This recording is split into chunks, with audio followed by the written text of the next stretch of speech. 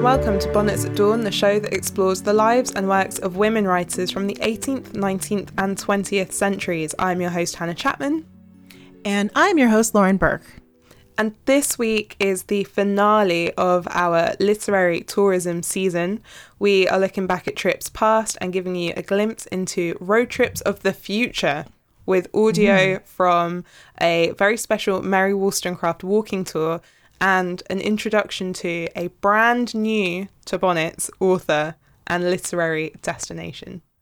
So, first things first, last November, Lauren joined me in the UK and we travelled to Yorkshire and the Lake District and finally London. And on a very cold, grey, drizzly, windy morning, we met with Roberta Wedge of the Mary Wollstonecraft Society, who you might remember from our Mary Wollstonecraft, believe it or not, episode, right, from season 3, episode 8. And we met her outside St Pancras Old Church and we learned a little more about the church and the neighbourhood and some of its famous residents. So right. Can you tell us, just for the audio quickly, just where we are and what the significance is of this building? Okay, we are standing in Old St Pancras Church, not to be confused with the new St Pancras Church, which is 200 years old. Very new. This old one is very old, goes back to the Norman Conquest at least, possibly much older. And it was in this church that Mary Wollstonecraft was married, and it was in this churchyard that she was buried 6 months later, 10 days after the birth of the little girl who grew up to write Frankenstein. So this church is one that Mary Wollstonecraft knew well for the last couple of years of her life when she was living in Somerstown, the area around here. And the church itself was in farmers' fields for centuries. Very evocative. We had this wonderful celebration here 6 months ago, and all these dry academics who spend their life in windowless meeting rooms and lecture halls said how surprisingly touching it was to be in a building that she had known, and how atmospheric it was to be in a place whose spirit had touched her. And I was very pleased to facilitate that. Yeah. Shall we go and see the churchyard? Yes, please. Yeah. So this is the curtilage of the church itself. Very limited outdoor space that actually belongs to the church. Mm-hmm. Everything here used to be the churchyard, and in fact it went way beyond there, about 2 or 3 times as big as what you can see here. But it is now Camden Council public park, essentially a dog walking park, office, eat your sandwiches, lunchtime park. Mm-hmm. But it's still got that kind of connection to the church because, as you can see, there are graves around here. Right. So, walk your dog and eat your sandwiches in the middle of, Dickensian graves. That's what Dickens wanted. Well, okay, so let's take the Dickens angle. Grave robbing. Yeah. Used to be known as fishing. Oh. Fishing for the dead bodies to sell back to the medical schools for so that students could dissect them. Yeah. And also, if they've got any gold teeth that they need to be relieved of, then that's an additional bonus for the fishers. Many graveyards were subject to fishing, but this one in particular was name-checked by Dickens in A Tale of Two Cities. Right, okay. And I love the fact that it was the Tale of Two Cities, London and Paris, because that noise is the trains going to Paris and the Eurostar from St Pancras Station. That's not literally the Eurostar, it doesn't squeak so much, but the next train in will be the Eurostar. And it's the building of that train line in the 1850s that cut the churchyard, that reduced the space of the churchyard. So this church had been in the middle of a field and for hundreds of years, and then when London began to grow significantly in Mary Wollstonecraft's time, and then beyond it, all of the churchyards of London just filled up with so many bodies you couldn't bury them anymore. It was disgusting. It was seeping into the water. People were getting ill, So the church commissioners put a stop to it and said, you can't bury any more people in these churchyards. And they created ones further out in outer London. And then they had to respectfully do something with the bodies because of the railway coming through. Yeah. And in other churchyards, they could kind of seal them up more or less and just say no in, no out. Mm-hmm. But because they needed to clear the bodies from where the railway line was going to be built, they had to do it super respectfully because of the previous generation's fishing. Mm-hmm. So any hint of digging up the dead would be really bad publicity. Yeah. Unless they did it with utmost attention to detail. So the firm of civil engineers who were brought in to do that sort of thing, it devolved down on the youngest person in the office who couldn't get out of, the least favorite job, spend the next couple of years supervising the digging up of the dead and the respectful reinterring of their bones.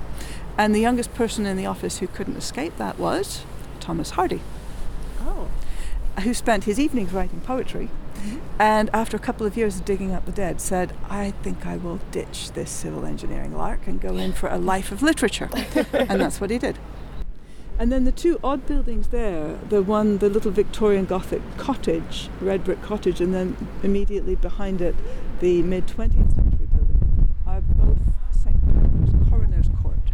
So a lot of the murders in central London get investigated there. Oh, really? Oh, do you want to have a look at that, Lauren? Maybe peek through the window or still investigating see a murders body? Yeah, that sounds. It's not just murders. It's any unexplained death has to go through the coroner's court. That and that's sounds it. great. And we know those are all murders. There's only one grave, or tomb, I should say, that is fenced off, and that's the one ahead of us. Does the shape of the tomb evoke anything for you? It is quite a distinctive shape. It's got a little dome situation. Mm-hmm. Little acorn on top. Is it? No, I'm not going to say what I think it is. What do you think it is, Lauren? I'm not sure, but I'm wondering if the dome shape is referencing a building of some significance. Almost the other way around. Okay.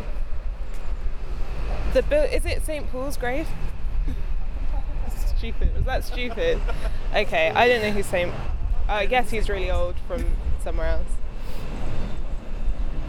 I don't know. I guess I was totally wrong. The supposition is that shape is more or less an original creation, to have a dome which is then cut into a square. Mm-hmm. And the way that is lifted on 4 pillars to make a double cube with then the dome on top of it. It has been said that that's a model for the red telephone boxes. No. Oh. It does look like a telephone box. Alexander Bell. Definitely Alex. Wrong. He's American, right? So the architect who came up with that shape, it is his family tomb. He designed that tomb for himself and his family. And Sir John Soane designed the Bank of England and many significant buildings of Palladian London. And his house, if you have not visited it, I highly recommend it. Mm-hmm. Just off Lincoln's Inn Fields, Gray's Inn Fields, just off Kingsway, at the heart of legal London. It's a free visit to his house, although no big bags or medium-sized bags or small bags even. Just leave them all behind. But it's a treasure trove inside his house. It's interesting because it's like, it looks like a TARDIS, now I see it. Yeah, I was waiting for that. Have you got any idea yet where Wollstonecraft's grave is? Okay, let's see here. Oh wow. Is it Not a ton of them here, actually. one of those little square ones over there? I feel like it would be bigger. Is it not bigger? You each get 3. Okay. Okay. Is it over there? And you want me to play hot, warm, cold? Yeah. That's different. The vase situation? It's not the one with the vase. Wrong. Okay. Is that little flat topped one? There's 3 just there. It's the middle one. You're correct. Yeah. Really? What drew you to that? I saw the postcard in the Good. church. Oh, Yeah, that's yeah, right. yeah. Oh, good. Duh. And I'm also, sorry. I've led you to this spot, and Yeah. I'm kind of looking at it. But yeah. Okay, so let's go and check out Mary. Yes. There are a couple of other ways you can tell. One, you will notice the great patch of mud. Oh, okay. There are pilgrims who come every day. Okay. She is visited. Yeah, it's quite like it's flat. There's like no grass. Yeah. Some leaves. Even the leaves are just trodden Exactly. into Yeah. the mud. Yeah. At certain lights, sunset, whatever, you get a wonderful clear view of the lettering. Yeah. And sometimes less so. So this is the Mary Wollstonecraft side. If you can't see it in this dim light, Mary Wollstonecraft Godwin, author of A Vindication of the Rights of Woman, born 27th of April 1759, died 10th of September 1797. Godwin knew what she would be remembered for. When he wrote those memoirs, he said he entitled them Memoirs of the author of A Vindication of the Rights of Woman. Yeah. He figured it out. He knew that within weeks of her death. So here she is, or here she was. Now this is a good pub quiz question. Oh, good. Where is Mary Wollstonecraft buried? And you have to get people to enunciate the verb tense, because she was buried at St Pancras Churchyard, but she is buried in Bournemouth. Why Bournemouth? Good question. She was dug up and moved, Yeah. not to do with the railway cutting, but at a separate occasion, by her only surviving grandchild. They had one child together, Mary, who grew up to elope with the poet Shelley. And Mary Shelley had several children, and they all died by virtue of leading a peripatetic poetic life, with the exception of one, Percy, named after his father. And his mother, when widowed, devoted the rest of her life to her son and hoped that he would take on the artistic poetic soul of his father, which he definitely did not. He was a hunting, shooting and fishing squire, but they still got on very well. And when he married a good county gal, they still got on very well, which it so could have gone the other way. Yeah. But it was good that the three of them got along very well. They never had children. But Mary Shelley was in poor health by her mid-40s and was clearly on her way out. And she expressed a wish to be buried alongside her parents. And when her surviving child and daughter-in-law had to confront the reality of this, where are they going to bury dear Mama, they thought, well, this whole area of St Pancras had fallen into Dickensian slums by the mid-19th century. They were aristocrats living near Bournemouth, and they did not want to be reattached to a very insalubrious part of the capital. Yeah. So they said, how can we honour dear Mama's dying wish and yet not have to come up to bury her in horrible old St Pancras? I know, we will dig up dear grandmama and dear grandpapa and transport them to the healthy seaside air of Bournemouth Church of England churchyard. So that's what they did. They buried them all there, and there's a fancy Shelley family tomb, which famously includes the heart of the poet, which was rescued from the conflagration on the beach when they burned the body after the drowning.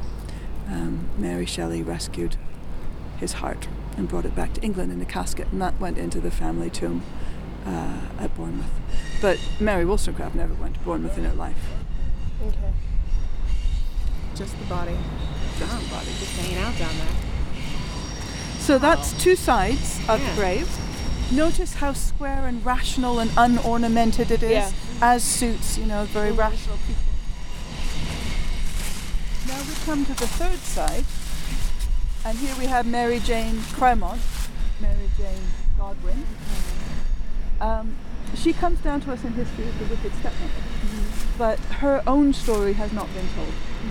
And she was a very ingenious woman. She did her very best for her children. she and Godwin both brought 2 children into their marriage, and they then had one together. 5 children in the household. Not one of those siblings had the same 2 parents. And we think blended families are a new thing. They're not. They're not. The fatherhood of her 2 children was a bit of a mystery which was cleared up a few years ago by a retired physiotherapist in Australia. Oh, really? Who was doing a bit of family history research herself and came up with some unexpected findings in the letters from the archives of, I believe it was Somerset, from some lawyers that had gone out of business a long, long time ago. And she followed the trail through, and she discovered who had fathered Mary Jane's children.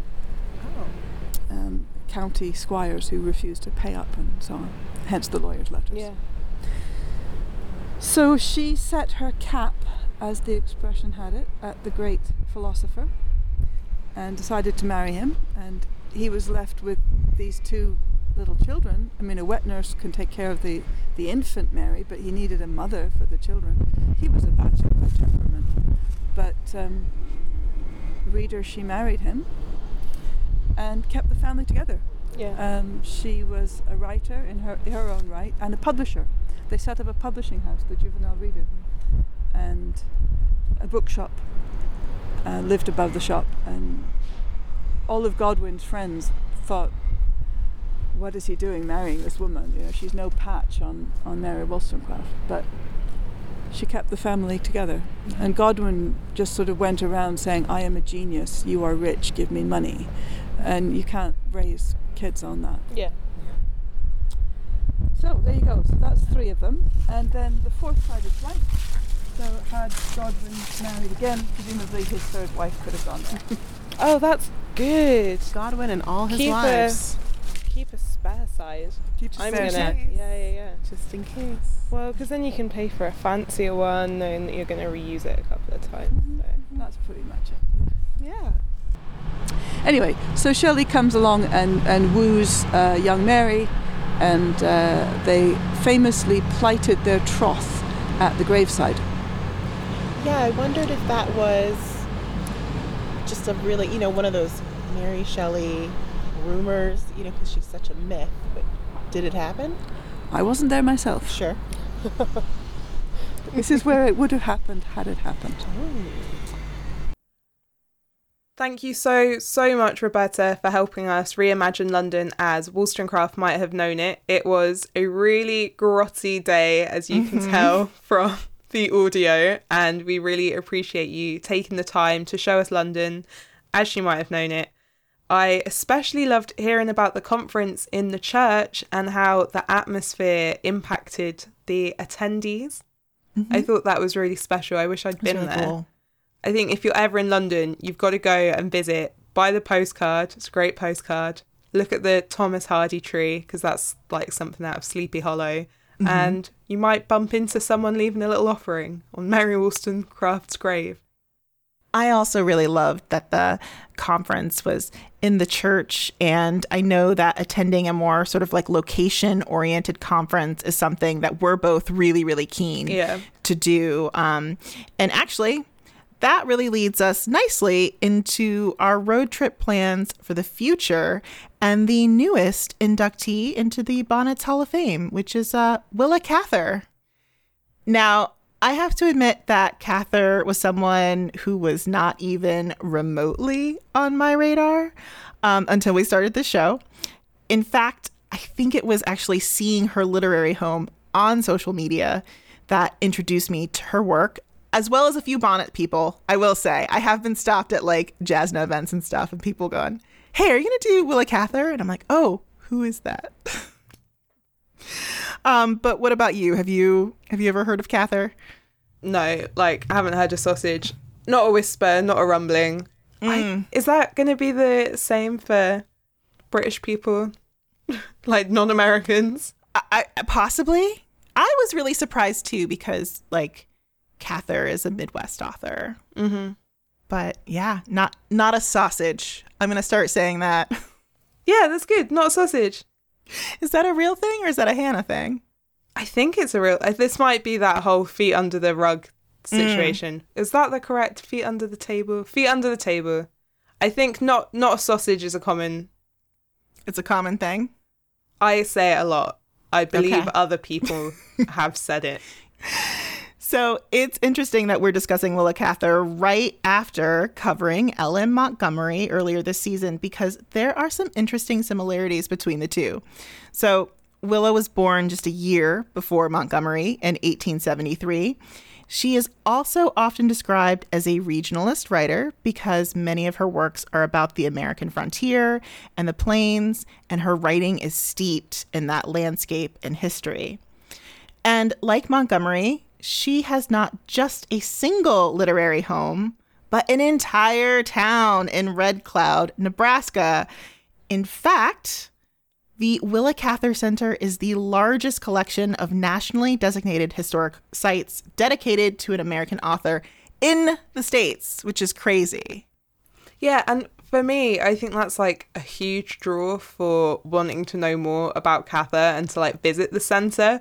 So I obviously take having Jane Austen's Bath on my doorstep absolutely for granted, and castles, I don't know, the things Yeah. you Anglophiles like. Love a castle. Very used to them. But what I'm not used to is this totally new landscape or like portion of history that I've only ever seen in films and books. Right. Because So we it's consume a lot of American here. media. Yeah. And so I am desperate to go and see. Would you call that like a small town? Yeah, it's basically... Is it in looks the like- Midwest? It looks like a film set, actually. Yeah. Which is small crazy. town, Midwest, historic. It's a real atmosphere. I don't think I've ever seen a plane. Yeah. I've seen a Moor, but have I seen a plane? No. Mm. So yeah, Wow. so I'm desperate to go so I can be whatever the American version of an Anglophile is. Yeah, we're still working that out. And I want to be in a costume at least once. I'm just going to like speak it so that it happens. It happens. I'm putting right? it into I think the it can be universe. arranged. I think it can easily be arranged. So there are a few other similarities between Montgomery and Cather. So they both attended university. They both went on to become journalists. In 1896, Cather moved to Pittsburgh to write for Home Monthly, and a year later she was working as the Telegraph editor and drama critic for the Pittsburgh Leader, and in 1906 she moved to New York to work as an editor for McClure's? McClure's, yeah. You can say Or like McClure's. Troy McClure from The Simpsons. Yeah, Mc- yeah. Just like that. Troy McClure's magazine. Yeah. So before she'd ever written a novel, she had this really substantial career as a journalist. And that gives me Susan Farr vibes massively. And Ellen Montgomery vibes. These lady journalists that keep sneaking onto the show, fascinating. And also, I just think, again, it helps kind of dispel the accidental authoress myth. Yes, absolutely. Because it's someone who has had a career, and like we both work and have worked in publishing, and again it's like that thing, right? I don't know, it's kind of nice. These professional gals going on to write books. So her first book, Alexander's Bridge, wasn't published until she was 40, and it did okay, but it was her next 3 books that really made a name for her. So O Pioneers, The Song of the Lark, and My Antonia were critical and commercial successes, and they're considered her Prairie trilogy. So again, I'm in. Prairie. You love the prairie. We don't have those. Yeah. I've never seen one. They're all set in Nebraska, so I'm going to read them all before we do this visit. Sinclair Lewis, who is an American writer, Yes. and he has a house in Minnesota. Sinclair Lewis said that Cather made the outside world know Nebraska as no one else has done. Now, Hannah and I have placed a trip to Nebraska on our literary bucket list. Sadly, our plans are on hold at the moment, but we have done a little preliminary planning, which included a chat with the executive director of the Willa Cather Center, Ashley Olson. Good, good. It's always exciting when we have the opportunity to introduce Cather to a group who hasn't yet discovered her as a writer. Mm-hmm. So this will be fun. She was Yeah. born in Virginia in 1873, and she was 9 years old when her family moved to Webster County, Nebraska, where her father farmed and raised livestock for a time before moving his family into nearby Red Cloud and opening a farm loan and insurance business. So Cather spent her adolescent years in Red Cloud, and it was a time that the community was really growing and booming and changing, and people from all across the globe, immigrants from many different nations, were coming to Webster County. And so it was just this really evocative time, and she did a great job of absorbing some of those early memories and absorbing those early experiences and recalling those memories later on when she became a writer. But she graduated from the local high school in 1890 and went on to college at the University of Nebraska, where she also spent some time writing theater criticism for the Nebraska State Journal. After graduation, she spent a decade in Pittsburgh editing the Home Monthly magazine and then working at the Pittsburgh Daily Leader, and spent a while teaching high school as well. Before committing herself full-time to her writing career, she was the managing editor of McClure's magazine in New York, Oh, wow. where she lived for about 40 years, actually, after leaving Pittsburgh. So all told, she produced 12 novels, plus several collections of fiction, a book of poetry, and several nonfiction books.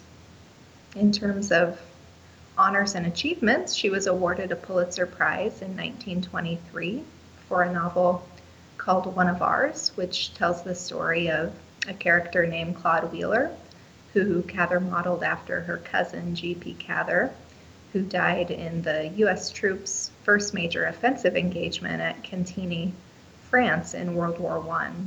So it's an interesting read. She also received a William Dean Howells Medal for Death Comes for the Archbishop, a gold medal from the National Institute of Arts and Letters, and a Prix Femina for her depiction of French culture in her novel Shadows on the Rock. She's had quite the career.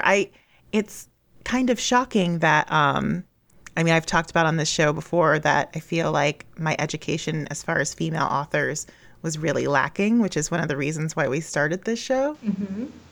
And I'm like really surprised, like having gone to school, especially in the Midwest, like have not like never covering her on like my high school curriculum, you know? Yeah, well, we hear that from people from time to time, and of course it's discouraging in some ways, but it also feels like a really incredible opportunity to continue to introduce her work to new audiences. And interestingly enough, Cather herself, when there were opportunities to have her work included in textbooks and things of that nature, she was kind of opposed to it. She didn't want her work forced down the throats of children. She really wanted people to discover her on their own. And so it's interesting now that the work that we do, of course, hinges so much upon introducing young people and students to Cather's work. I think ultimately she'd be happy with that, but she didn't want it to be a requirement, I don't think. She anticipated people might hate it. She wanted them to cultivate their appreciation on their own. Is there a particular book or short story that is like your personal favorite? I get asked that a lot, and it's so hard to pick a favorite.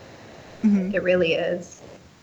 We've always tried to curb the perception that Cather was solely a regional writer. So in that vein, I feel like I should say that Death Comes for the Archbishop is a novel I really enjoyed. I appreciate that though it's fiction, it's rooted in history, chronicling the efforts of a Catholic bishop and a priest to establish a diocese in New Mexico territory. The first time I read the novel, I think I read it in a couple days. I really couldn't put it down. It was just really exciting. The storyline kept you engaged throughout the book. So I really appreciated that. And then returning to the Midwest, My Antonia was my first introduction to Cather as a high school student. And it's a book I, to this day, revisit every couple of years. I really admire the strength of the character Antonia and her perseverance. Her character was actually modeled after a friend of Cather's whose real life closely mirrors that of Antonia's. I've seen the book critiqued at times for its lack of realism, but I think Cather strikes a good balance in portraying some of the difficult conditions experienced by early settlers, alongside some of the more lighthearted activities and social events that took place at the time. I suppose there's a fair amount of romanticism in the book. Cather was clearly drawing from her early Nebraska memories and was probably experiencing a fair amount of nostalgia at the time she wrote the text, but the book isn't all sunshine and roses. She weaves in events like suicide and adultery and murder that are pretty raw and relevant topics yet today. Now, do you have any favorite sort of anecdotes or stories about Willa that kind of resonate with you or that you think about often in your work? Well, one of the stories that has always stuck with me from the first time I visited Cather's childhood home was a story about Sandy Point. After Cather became famous, she liked to tell people about a make-believe town that she and the neighbor children, the miners, had created. And the town was called Sandy Point. It was made of packing crates, and they gave the town the name Sandy Point after the sand that Cather's father had hauled in to help them create the street. But Cather was elected mayor of Sandy Point. It's really a lovely postcard in our collection that Cather sent from Venice, lovingly recalling, I think she calls it Sandy Point in its best days. And she references Sandy Point in her letters to her brother Roscoe. I've just always thought it was amusing to think of a young Cather creating and running her own little community. It's touching that those childhood memories stayed with her throughout her life and seemed to always be so lovingly recalled in her later years. That's really cute. Did she, do you know, write any juvenilia? No. Oh, interesting. Because I'm like, I feel like Sandy Point would be like a great juvenilia piece as well. So we do a lot of work with literary homes here, and I find that like the Willa Cather Foundation really stands out because, usually we're just dealing with one house or one site that we're fighting to preserve, but it's like a whole town with you guys. Well, I like to think it's a pretty special place. I'm a little biased, of course, and I'll admit that. But it's a community in rural Nebraska with about 1,000 residents, so it's very small and very rural. And what makes Red Cloud so special is that we are home to the largest collection of nationally designated historic sites dedicated to an American author. So we have a large number of properties, including Willa Cather's childhood home, which is a National Historic Landmark that we preserve and provide tours of year-round. And those properties, in addition to the historic homes, Cather's childhood home, the Pavelka Farmstead, which is a setting in My Antonia, the Farmers and Merchants Bank, which gets a mention in Cather's novel A Lost Lady. We have a train depot, the Miner House, which is also a setting in My Antonia, and 2 historic churches. But in addition to all of that, because that's not enough, we have the Red Cloud Opera House, which was restored in 2003 and is a performing arts center and art gallery again, and the National Willa Cather Center, where our museum and archive is housed, as well as a 600-acre native prairie south of Red Cloud. My gosh, this is wild. And then, so if I were to come visit, do you do tours of each site, or do you kind of limit it to the house only? We offer tours of a little bit of variety. So depending on how much time a guest has to spend with us, they can tour one property, which is typically the place people like to go is her childhood home, of course. And then we have a 3-building tour as well as a 7-building tour. So if you want to see it all, You take the 7-building tour, and of course, if you come at a time where we're staging an event at the Opera House, you'll get in on some of those activities. And the Cather Prairie is a lovely place to have a self-guided experience. There are walking trails and some interpretive signage there. If the weather cooperates, it's a lovely place to picnic and to watch the sunset. It's beautiful to see the horizon line from the prairie.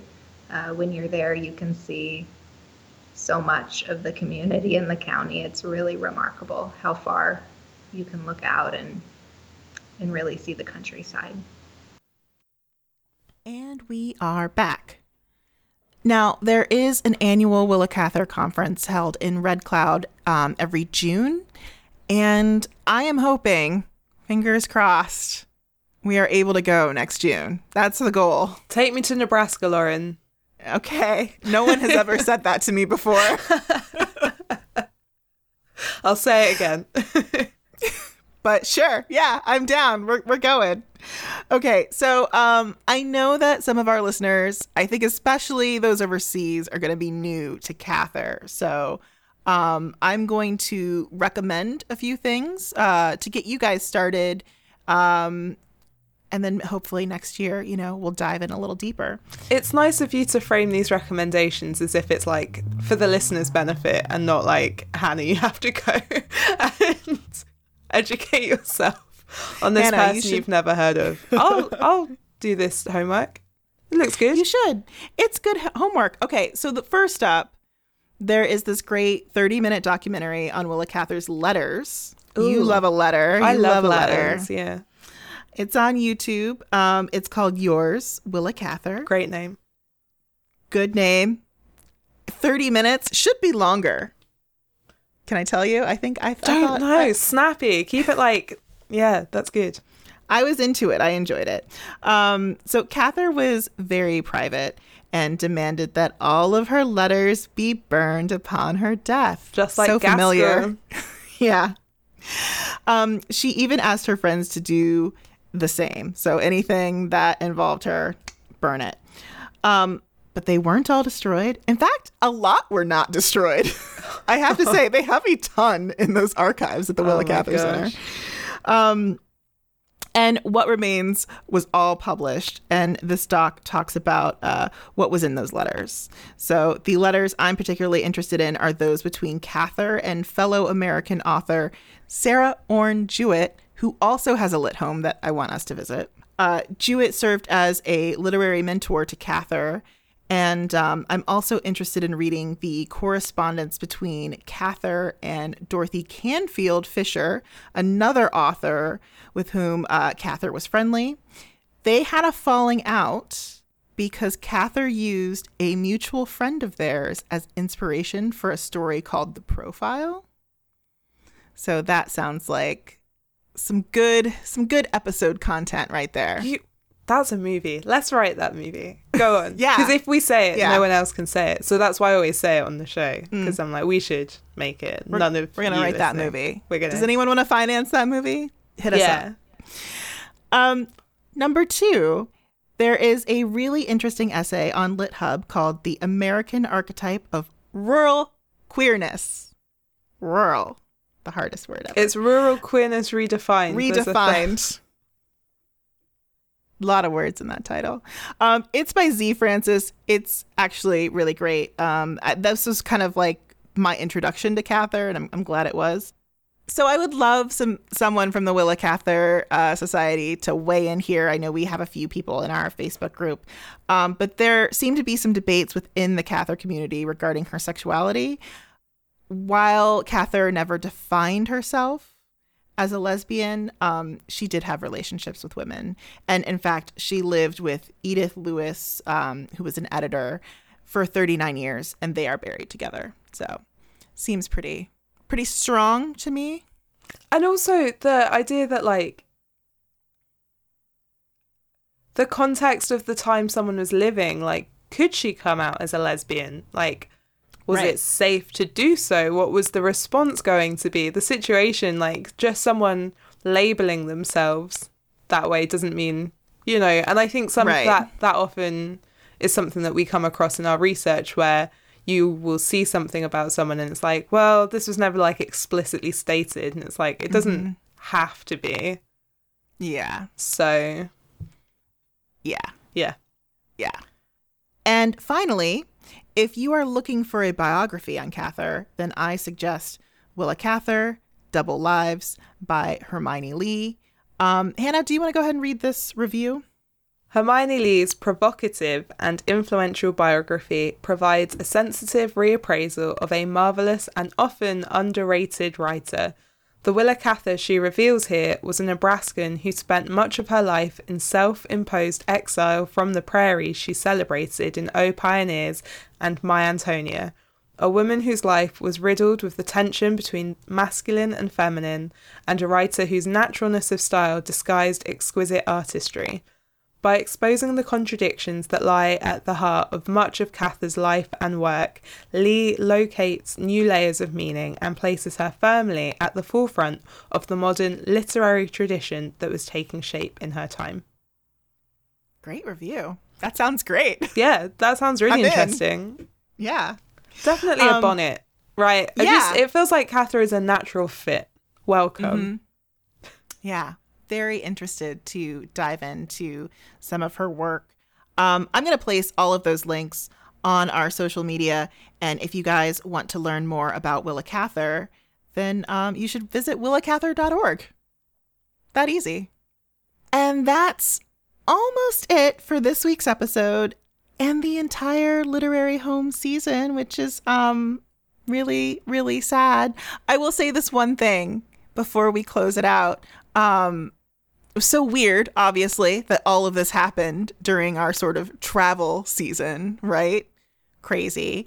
But I'm glad that we are putting up all of these episodes and promoting all of these literary homes, because obviously everyone's in a bit of financial danger at the moment. Yeah. So it's good to just, have you guys thinking about them, hopefully donating to them. And, when things get back up and running, I hope you are thinking about volunteering if you live near any of these homes. So yeah, just wanted to say that real quick.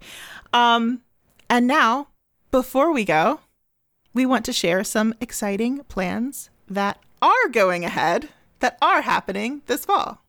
That's right. So Lauren and I had planned to reunite in person in September this year to take part in the 15th annual benefit walk/run for Louisa May Alcott's Orchard House. That's the official title of the event. It's very long. Yes. But obviously we cannot. We're really sad to not see each other in person at all once in 2020, I know. which tiny violin, I'm sure. We still talk every day. I'm sure we're sick of each other, but the in-person hanging out is, it's pretty nice. I like it. We are still going to take part in the run. And you can too. It's going virtual. Yeah, so you can join us as we virtually stagger over this finish line. Wherever you are in the world, that means you listening right now, between Thursday, September 10th and Sunday, September 20th, you can walk or run either the 5K or the 10K race.